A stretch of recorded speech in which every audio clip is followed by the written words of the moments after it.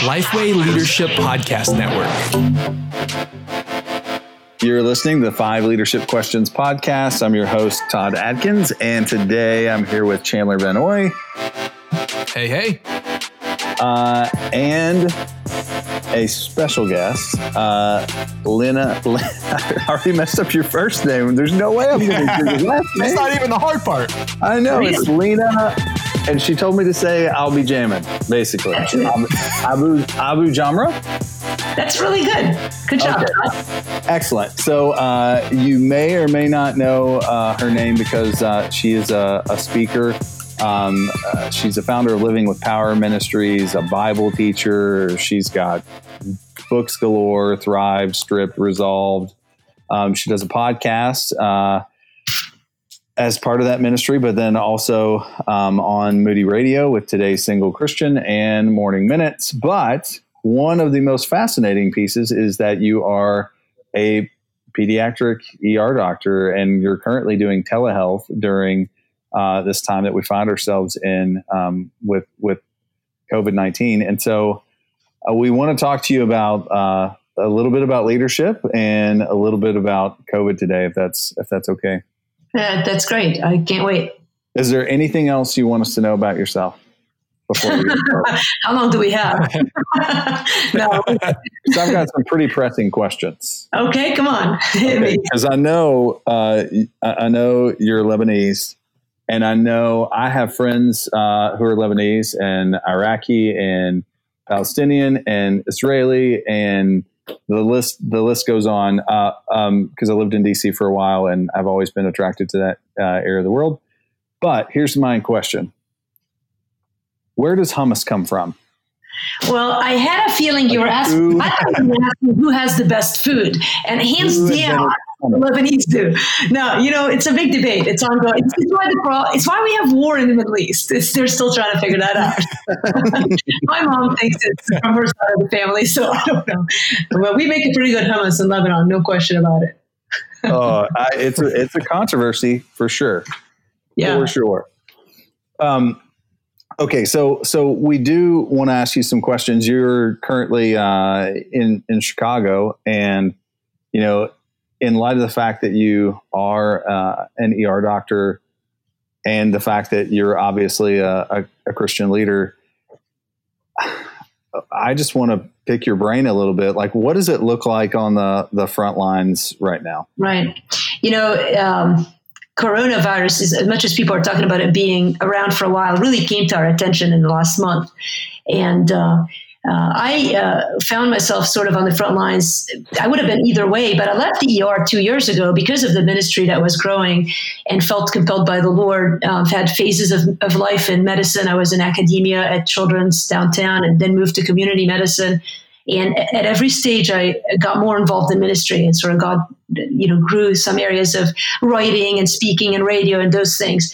And about 3 or 4 years ago, I felt compelled to start doing telemedicine. And over the course of some time, I phased into telehealth. And I never thought that would be sort of a focus of attention in a national disaster such as the one we're going through, a global disaster, really.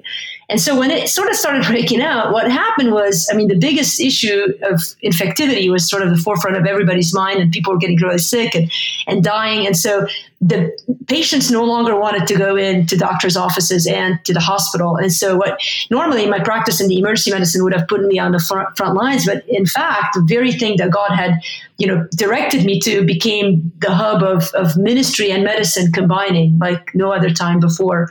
And so I really was early stages, like 3 or 4 weeks ago. Our telehealth practice, I'm in one of the biggest companies in telehealth. I've been with them for a while and very set up, licensed in a ton of states and have enjoyed the work to date. But all of a sudden we became, instead of like 100 people in our waiting room or less, we went from that to like 1,500 to up to almost 2,000 people waiting at one time. People who were freaking out about COVID, but also didn't want to go in anywhere because they were scared. And so I was basically that first respondent trying to help people, A, figure out what COVID is when we were just learning, and B, sort of instilling some sense of peace and hope in this disaster. And now things have unfolded, and we can sort of come to that stage here in our conversation. But it's been just an incredible journey of watching sort of a process that went from like nobody knowing anything about something, and all of a sudden now people are sort of familiar with what to look for. There's still a lot of theories and a lot of, sort of, is this really true about it or not? But I've seen, and even in 3 weeks, sort of this crazy, expanse of knowledge, and still this continuous presence of fear. And so as New York has grown in its crisis, and we've all watched sort of this disaster happen in New York, one of the things that has happened in the rest of the United States, including cities like myself, Chicago, is that there's been time to prep. So there's been a lot of emergency preparedness, which is this focus of emergency room personnel, doctors, nurses, paramedics. And so I feel like right now at this stage of the game, we're a week into April. So we've got still 3 weeks of isolation in the house and whatnot. But I think that certain cities like our city is more prepared than I would have expected, or what we thought 3 weeks ago. So I think we still got a ways to go, but I'm feeling optimistic for the first time in a while. So that's good. That is good. For those listening, as you said, it was something that ramped up so quick. And there's a lot of, you can Google COVID-19 and they're doing their best to monitor, what information you find, but there's a lot of information out there. So from someone who has kind of been on the front lines, who has knowledge more than the common person of this, what would you say that we need to know about this? I'm not saying like, here's everything you need to know, but just a few high points that maybe we don't know about right now. Well, I don't know that there's a lot of secrets out there. I think there's a lot of misinformation. And I remember early on just sort of starting this Facebook Lives. It was like 3 days into the whole thing, and my 16-year-old nephew said, you need to be talking about this. And I always talking about different things online, and sort of did this Facebook Live that ended up being watched by many thousands, which for, somebody who's unknown in the middle of Chicago, like the fact that it picked up so much, you could see that people had an interest in it. And that early on, the information there was very basic. Here's what COVID looks like. And we didn't know at the time. Remember, the CDC itself changed their opinions on so many things so many times early on. It was kind of crazy. Even in telehealth, we would have these webinars. We had like 2 or 3 of them. And it was like one day they tell you, okay, here's what we're looking at, and you'd read about it. And like the next week, everything would be different in terms of how long to be home quarantined. If you didn't know if you had the disease or didn't. And when push comes to shove, taking all the noise aside, I think the easiest way for me to kind of talk about plain old COVID would be the trifecta: fever, shortness of breath, and cough, and sort of a flu-like look. So you got these people who are like calling, because you hear on the news, like, there's people with COVID who have diarrhea. So some guy will have like an episode of diarrhea, and they're waiting in line for 10 hours to talk to somebody on the phone to see if they've got COVID, right? That is not coronavirus. I mean, could it be asymptomatic? Maybe, but that's not the person that you're really worried about. When you think about those people who are in hospitals and dying, I mean, the triad is still fever, cough, shortness of breath. Now, there are other sundry items, but that's sort of the big 3. And people who get coronavirus, like, you have it. Like, you can tell at this point. I think early on in March, we had a lot of flu, so it was very confusing as to whether it was flu or coronavirus. And by God's grace, with the timing of it all, as the flu has sort of ramped down, I think it's becoming easier to sort of tell in my mind. I feel like I'm much more able to sort of tease out who has it and who doesn't. But the biggest sort of, the social media, epidemic, pandemic, whatever, like the difference between what would happen now versus like a decade or 20 years ago is like this massive misinformation of anyone having an opinion on medical. I mean, people are like, working in their yard and then coming on and questioning Dr. Fauci, who spent like his entire life taking care of infectious diseases. It just boggles your mind. And that information gets spread so quickly. And so these people are now on the phone wasting time and money and energy and fear, trying to figure out, hey, do I have it? Pink eye is the big new thing. Everybody heard that some people with COVID have pink eye. And so, man, they're like waiting in line, sense of smell. At one point, people were saying, do people with COVID have those symptoms? Maybe. But if you just have, like, you woke up with a sinus infection, you can't smell very much, or maybe you ate something really spicy and all these reasons, all of a sudden you're like in line in the queue waiting to see if you have it. And so this fear factor is like exponentially increased because of so much misinformation out there. And I think that's dangerous. Everybody thinks they know, and not everybody does. To that effect, one of the things that I tell patients, think about it, it's unfolding in real time. That's been sort of the interesting thing.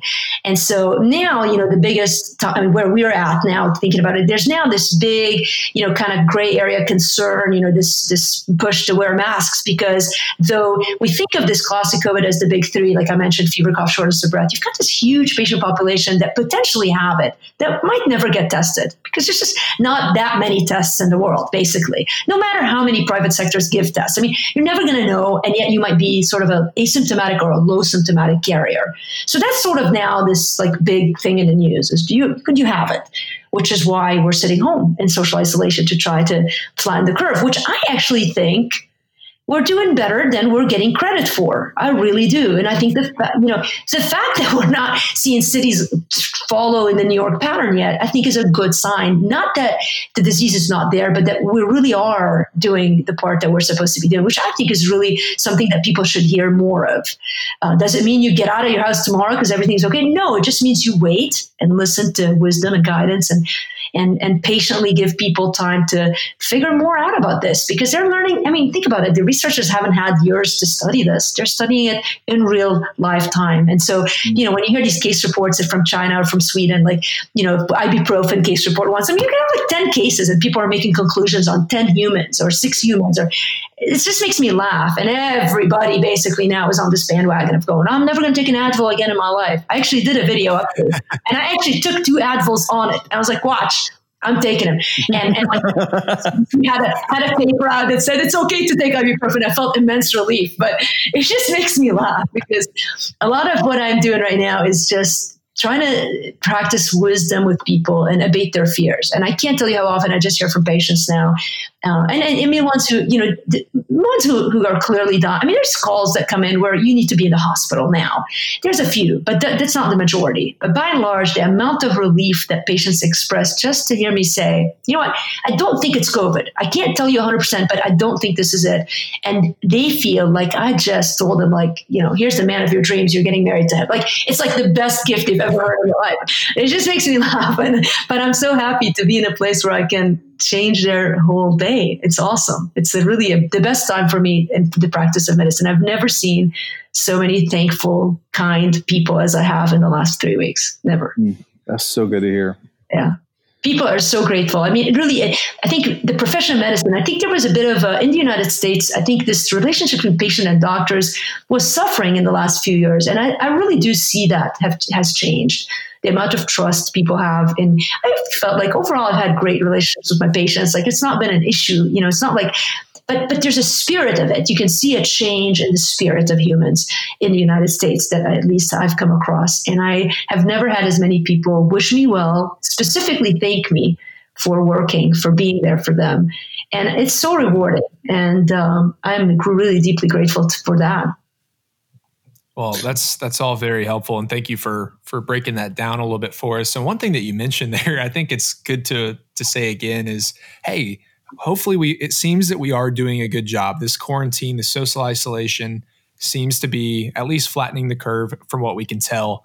And especially as Christians, that is the best way we can love our neighbor right now is to distance ourselves from them. And one issue that is raising for churches and church leaders is what do I do about church? How do we still minister in this new season? And I think you have such a unique perspective of seeing the medical side and even talking with patients who some might be wrestling with kind of going through the COVID symptoms, and others that you're able to share the good news that they don't have it. What advice would you share to a pastor or church leader listening to this about how do they minister during this time that they can't see, they can't gather their church, but they can still minister in different ways? I have never felt such an ease. And I mean, I've felt called to ministry 20 years ago, almost, when I was in my fellowship. I was doing pediatric ER training, and God, in a very specific way, called me to be to serve women in the role of teaching the Bible. And He's kind of grown that ministry, and it's sort of been interesting to watch that. The two lines of growing in medicine and then in ministry, and they sort of intersected, but not really. I was like, she's a Christian doctor, but there was no really good intersection. And ministry's always been the love of my life, the calling of my life. And I've always thought creatively of how I could reach people. But something happens in crisis that makes ministering to people so much easier. And I saw it 5 years ago when I was in starting work with the Syrian refugees in Lebanon. And I've seen it in prior when I went to Haiti 2 weeks after the big earthquake years ago, and on and on. You can look through crises in life. I grew up in a place of crises in Lebanon in the middle of the civil war in the 70s and 80s. We moved in 87. There is something that happens in the heart of man when you are going through immense pressure and pain and crisis that makes you very malleable to God and very open to the gospel. And I think anyone who is at the forefront of ministry, pastors and leaders, has a gift given to them. You have a gift of speaking into people's life. And my advice to that pastor, I mean, there's certain logistics that have to happen, and the church has risen to it. And it's just jump on. I mean, on Sunday, my Facebook is like, I've got if it all plays at once, it's like a charismatic, literally, every voice of every pastor is it's just literally praising God. I mean, it's unbelievable. And I don't follow that many pastors, but it's people who are hosting watch parties, and the transition to online church has been immense. And that's great. But really, the need of people is so individual. I found that the most deep, interactive, relational things that I've done has been literally little messages that are very personal. So I do the big stuff. We've created a Facebook community. We do the things that other people are doing, do tons of lives. And I've created these COVID updates that are really meant to encourage people while giving medical data.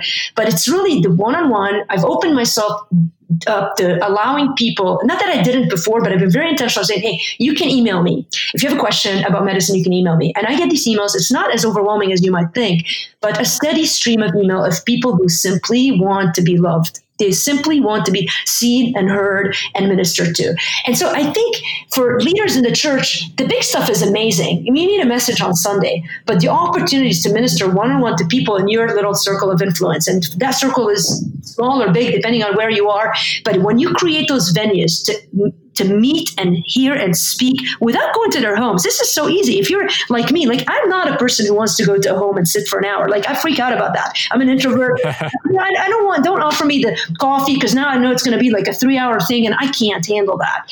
But now all of a sudden we have an excuse not to go in, and yet to be able to deeply engage at heart levels with people who are hungry to be touched, just to be guided, to be moved in their perspective to God. And so you don't have to look hard for those people. They're all over the place, but start, inviting those, not just the big stuff where you're still a person behind a screen, but where you become now a human.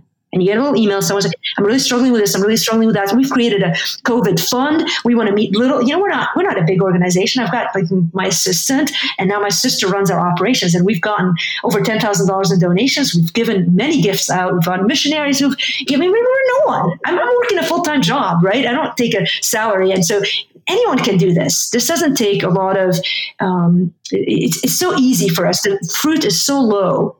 But just look at people as individuals who need you desperately now, and be a pastor. And so do the big stuff, but then don't ignore those one-on-one emails, recognize little likes on there. I try to comment on every single person that puts a comment on our Facebook, and I see that they notice. And it's those things, I think, that will make a difference ultimately. One of the things I think it really is. One of the things I think is interesting right now is what pastoral care looks like, during this time. And so, when it comes to following up with people, how important is it to be on a video? Is it better to be on a video call than just a phone call? What's the difference? I don't even think. I think the point. So okay, that's a good point. I follow this guy on Instagram, guy with a sign. I can't remember his handle, but it's hilarious because yesterday he's like, "Stop showing us those Zoom videos." Right? It's so true. Like I don't frankly give a rip if I see. Like I'm so sick of those videos. I can't tell who's who. There's like, what, you had a staff meeting at your church? Woohoo! Like good job. All right, you're still. I'm seriously. I'm not saying it's critically. I'm just being like completely honest. And I don't. I'm not a person who can waste a lot of time with, just being polite about it, but like, who cares really? Like, we trust you having your staff meetings. I think what happens behind the scenes is the rich stuff of ministry. Like, we're trusting that the church is continuing to meet and pray and do those things. Like, I know there's an accountability sense in that, but I think it's the behind the scenes stuff. It's the little stuff. It's so to break it down, let's not talk in generalities. From my experience, even with the Syrian refugees, people, at the end of the day, you're a pastor, you're serving people. It's simple. And people have two needs, physical and spiritual. And right now, one of the things that blinds people is the physical need, specifically the loss of jobs and the immense weight of how am I going to pay my bills? And people don't like to talk about that. It's embarrassing, it's shameful. And so they're still doing the things that they need to be doing, but many are worried that they're going to lose their jobs or have lost them. Those are real people in your church. And so how do you reach people spiritually? Well, I've learned over the years of doing ministry is you really have to help meet urgent needs physically. That's not the end all, but it's the beginning place. And so start creatively asking people, looking for those things. I'll tell you, people are not as open about those needs as you might think they are. Like, we launched this fund, we're begging people to ask for money basically. And we get like a small amount of requests, considering I thought we'd be like overwhelmed with physical needs, but they're not. But it allows people to see that you care about their physical needs. And now, this is how it happened with the Syrian refugees. The Syrians would come in from a Muslim background. They'd never heard of Jesus, and they'd come to the church to get a bag of food that would barely last them a week. And in that interaction, they would hear about Jesus, the King of Kings. And a revival has broken out in the Syrians in that fashion. And so I think if we could start now moving past here's what we're doing at church to, make sure that everybody knows we're doing something, move into the pastoring role of finding those people, setting up systems where you really, not systems for the sake of systems, but systems so that you're not overwhelmed. If you're in a church of 2,000, you can't meet everybody's needs yourself. So you need a system of dividing up people so that now that person reaches out to that person and one-on-one lovingly says, I see you. We don't, I got to tell you one thing. I'm a single. I go to a big church. I used to go to a big church. Now I go to a church launch. Still 150 people now. A couple years into it. But I'm one of those people that shows up, sits in the back and leaves. It's just how I am. And that might sound sort of non-Southern, sort of who does that? Like, you're supposed to be engaged in church. I'm in ministry. Like, come on, if I'm in ministry and I'm showing up and leaving, but almost everybody I know does that. Right? We're not really engaged in church. We show up to a small group and we'll sit in small group and then we'll leave. I don't know how things are where you guys are in Nashville, but in Chicago, that's sort of routine. And so for once now in COVID, we actually have opportunities to get to know people. So I feel like I know people in my church now more than I did before. It blows my mind. I have community now as a single person that I didn't have before. I feel like God has given the church this gift of stripping away those things that were just background noise that we have somehow made important in our culture here in the United States that have distracted us from the main thing, which is first vertical, love of God, dependence on God, and second horizontal, love for one another and trying to connect with one another. And I'm happy to see that the church is seeing that. I do see that pastors are leaning into that, particularly smaller churches, which sort of were, nobody heard about what smaller churches are doing. And all of a sudden, these pastors of 100 people churches to 500 people churches, they're networked with their people. They're not losing people. On the contrary, right. Their people are rallying, and it's awesome to watch. It is. I've even seen some smaller to mid-sized churches reporting that their giving is equal or better in March than before. And, I look at some of the churches that I grew up in. My dad's a pastor, and I'm not as worried about those people because they all know each other. And, right. They know who's missing or who's not a part of the conversation. And you're right. The beautiful thing about this is, as people are quarantined in their homes, when they're gathering together in their small group via Zoom or whatever, they are in their home and they are having their kids, walking by in the background. And now I know now I know Jimmy Fallon's dog's name is Gary. I didn't know Gary before. I didn't know Gary before this. I like Gary. He's a good guy. Good dog. So it's really fascinating even to think about that aspect of everybody quickly followed suit of Fallon at Home Edition, I think. But there's something special about, being in somebody else's home, even if it is something in the background. And that's probably why I think there is more openness and we are learning more about each other than we did before. Well, don't you think also before, like everybody sort of recognizes that there's this loneliness epidemic in the United States. Like we're all aware of it, but nobody sort of wants to admit they're lonely, right? It's almost like there's a shame to that. But somehow being in social isolation has given us the freedom to say, you know what? I'm a little lonely here. And the truth is, you might have been lonely before. You just were too busy to notice it. And now it's also legit. We're given this opportunity to admit it. And now we're leaning into community because we're blaming it on social isolation. But really, it's been a need in our soul. I've observed for years now. I came as a 15-year-old to the U.S. And the community aspect of life here has hurt in the last decade to 20 years. It is not like it is in other countries. And honestly, I think for the church, that's been part of the gift, is to give us an opportunity now to care less about programs and more about people. And I don't say this judgmentally. I mean, I was in a mega church for 20 years. Who doesn't want to show up to a church that's all programmed out? But you lose your soul and you lose what I think the early church was about. And so this week I felt some deep optimism, both about the disease itself, but also about the future of the church. And I believe God is going to bring revival out of this season. It's a well-known fact that planting churches and campuses is the most effective way of reaching the lost. And launching in a rented venue like a school or a theater is one of the most cost-effective ways to launch a new church. So if you're planning to launch a church or a campus and trying to figure out how to do that really well in a rented space, we encourage you to check out our friends at Portable Church. The team at Portable Church Industries takes your vision and creates engaging environments around it to keep volunteer retention high and allow more energy to be spent on ministry.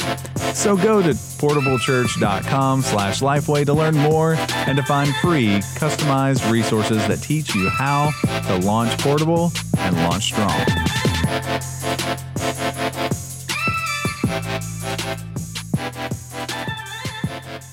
So I do think it is really interesting. And, even having this conversation, I didn't exactly know where these lines of questioning were going to go, but I do have a question. I do think it's really important to pastors because people recognize we're doing this now. But the two questions I have is how long do you think this current COVID season will last? And, we're hearing that, hey, there might be a second wave that comes around again with this. And I've even had, conversations of pastors saying, hey, we're going to miss Easter. Are we also going to come back in the fall and then have to miss Christmas too? Right. So can you talk a little bit about that? Yeah, everybody wants to know, when we're talking about going back to church on Easter, to me, that was a ridiculous conversation, honestly, banning politics. I mean, it just felt too soon. And now, you wonder, is it 1st of May or 1st of June? And I honestly think with some of the conversation about masks happening, I see, and we'll have to see, the peak they say is April 18th. So whenever, I don't know when you're listening to this, but if that's true, Dr. Fauci's predictions, and we're going to watch through, the third week of April, let's say, and then eventually the numbers start to settle down. I presume that by May, people will be going back to work, not in a normal capacity. I don't think we'll ever go back to normal. I think everybody sort of recognizes that some things are going to change. And I don't know to what extent fully, but this is now fascinating to start reading into that because we're starting to move towards that soon. And so I predicted, this complete prediction is just my gut sense, my intuitive sense of watching sort of even our own volumes with telemedicine drop a little, the steadiness of the numbers. So yeah, we're still not where we need to peak-wise. We're going to get worse. I get it. But I think by May, many people will be back in work. Schools are done for the year. And so summer, by June, I think will be sort of, again, more outside. You're going to see a lot more masks, which is sort of a big deal. You're going to be like, well, fine, we'll wear a mask. It's weird to be out in public with a mask in the United States.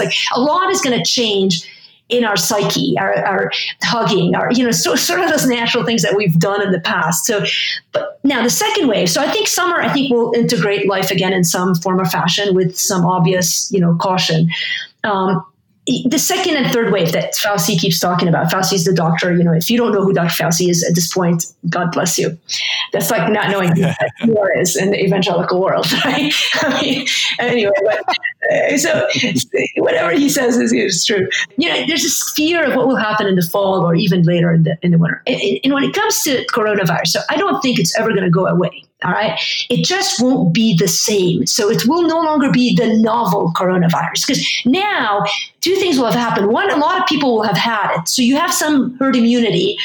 Two, it's no longer new to human nature. Like if you've never had it before, it will be new to you potentially, right? So there's still that side of it. The goal, again, is within a year, which is a fast goal, that there will be some kind of immunity or a vaccine, or all of the research that's happening right now will yield fruit. I really believe within a year to 18 months. So it will be different eventually. And I don't think the second wave will be as bad as this wave.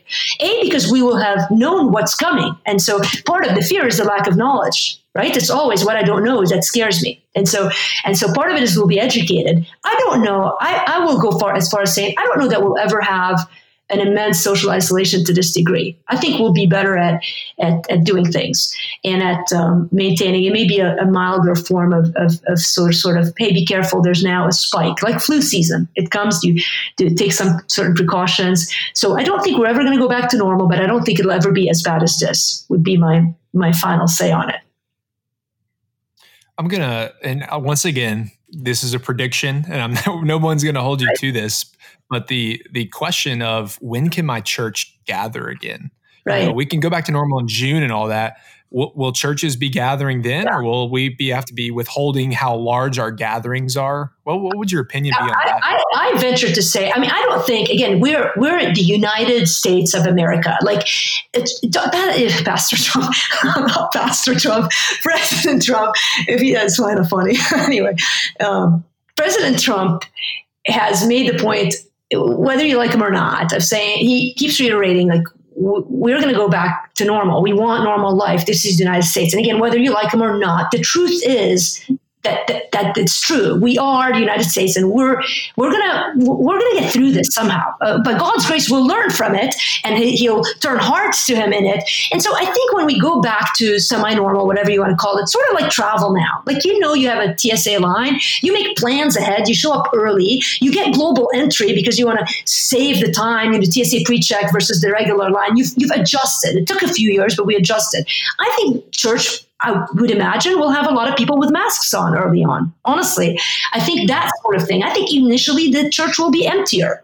People will still choose to watch online. Will they want to continue to do it online? I don't know. I think there's a big group of, I'll pick on singles since I'm single, who we're waiting for online church to become legit, so they don't have to face that. Ed Stetzer did a thing that was amazing a couple of weeks ago, where he sort of talked about like being ready for that second phase. I think the amount of PTSD from this and the anxiety and the fear that is going to be showing up in churches is going to mandate a new level of ministry that I agree with them. We are going to have to be ready for. So I don't think the question is as relevant. Are we going to be able to meet in a church anymore? I really think we've got to pass that question and now really think through, no matter where we meet, we know who the church is. We know the church. And those who follow Jesus and those who are coming to Jesus, you're going to still be connected to them somehow. Now, how do we think through phase 2? How do we serve them best in that season? And they may not show up because they're scared. The asthmatics are petrified. That's who I hear the most from, people with asthma. They will not leave their home. It's just so sad. Like, they have become like people, the scarlet letter, they have an A on their forehead and they feel like I have asthma. Like, they have been isolated as people that are going to die if they get it, which is not true. All right. But they're going to have a bigger level of lung disease, but they're not going to die. But that's the fear that they're having. So those people may not show up to church. And so I think that we need to start asking better questions. I think the end point of, is it May 1 or June 1? Will people come to church or not? People are eventually going to come back to church. Don't worry, Pastor. It's going to happen. Now, the question is, how do we serve them better? How do we point them to Jesus well? How do we still, after we come back to church, not get bogged down with what Christmas program are we doing this year, and really get to the heart of knowing our people? Which, again, as a single Christian in the past decade of living in church as a leader of a ministry, feeling like such an outsider, so much of that feeling like I don't belong in the Christian world, and being able to rip that down and reach into people's hearts and give them the hope of Jesus, which they're hungry for, and the only thing that will get them through another crisis, if and or when we face it. My first reaction to that is when things do get back, there's not going to be a normal. It's not going to be an instant day where we switch back things to where they were. But as you mentioned, this is changing things. The other side of this, church is going to look different, and you're going to need to find creative ways to still minister to your people. And I think it is a sobering reminder, as you were saying, is that there will be a period where your church is a little bit more empty than usual, even when before, because people are still a little nervous to come back. So remember that and say, how are we still going to minister to these people, even if they don't show up on a Sunday? So I thank you for that reminder in that. And I think it's a realistic viewpoint to say, hey, this is the new normal. How do we continue ministering in this way? The other thing, I don't think you can discount this. Not that any pastor would, but I have seen a flow of the Holy Spirit. And I grew up independent fundamentalist, that side of the church, and now quite reformed in my theology, but I have enough Holy Spirit in me to say this, there is something happening. I had no idea what I would do. A month ago, I was bemoaning the fact that the ministry wasn't bearing as many fruits as I wanted it to bear. And I was trying to think of ways how, the usual, how do we get more people to come to Jesus, listen to this, all of these questions. And all of a sudden, God throws us this, COVID gift, basically. I say it's a gift. And I didn't know what I would be doing. And there is something that happens when you're flowing in the Spirit, where you're just asking the Spirit of God, show us, what is it? How do we serve them? These are the prayers that we need to be praying right now. How do we prepare for the second wave? How do we? So this COVID update thing that I've done, that has given a lot of traction in the ministry that I have, has really been something that I never planned, never expected. We never had. It was just an idea that God put on my mind and heart, and I started it, and all of a sudden it's a thing. And so much of what we do in ministry is like that, isn't it? Where you just sort of lean into the Lord and go, God, I really have no idea what to do next. But my heart is yours. I want to do what you have created me to do. I want to tell people about your love. And he'll show us. I have such a confidence in the Lord like never before. Honestly, I went through a struggle the past few years with church, with faith, and sort of wrestled with things. And it's been amazing to me that it took this crisis for the Lord to show me, Lena, your faith is stable because you're standing on the rock who is Christ. And I think every one of us who calls ourselves Christians, I think can attest to that. I have a chance to say it publicly here, but how many of you are hearing this and going, I know, me too. There's a stability that comes in crisis that is God-given, and he will make a way for us to walk behind him to those areas of need that he has clearly put before us and given us this opportunity to live through and to show his love and his light in this world. And I think that is immensely gratifying for a person who's given their life to Jesus and who wants to serve them fully. That's so good. Well, thank you so much for spending time with us today and just sharing so much and sharing so freely. Listeners, if you want to know more about some of the resources that she talked about, you can go to livingwithpower.org. And there's tons of resources there, whether it's devotionals or links to the Hope podcast or morning minutes or Bible studies or all of that. All of those resources you can find right there. So again, we would like to be some of those people that have come out of the woodwork to thank you as a physician for putting yourself on the front line there. And just God bless you. God bless your ministry. Both that seems to be the sacred and the secular for you are one and the same. So thank you so much for what you do and what you lead. Thank you both for having me. It's been fun talking. And did we get through the 5 questions? No, we skipped the 5 questions. Oh man! I'll end saying this. My mom makes the best hummus in the world, so I have to go saying that. We'll let you go out. Comes back around. We'll let you go out saying that for sure. All right. Awesome. Thanks so much for being on. Guys. And listeners, please hop on over to iTunes and leave us a rating and review. See ya.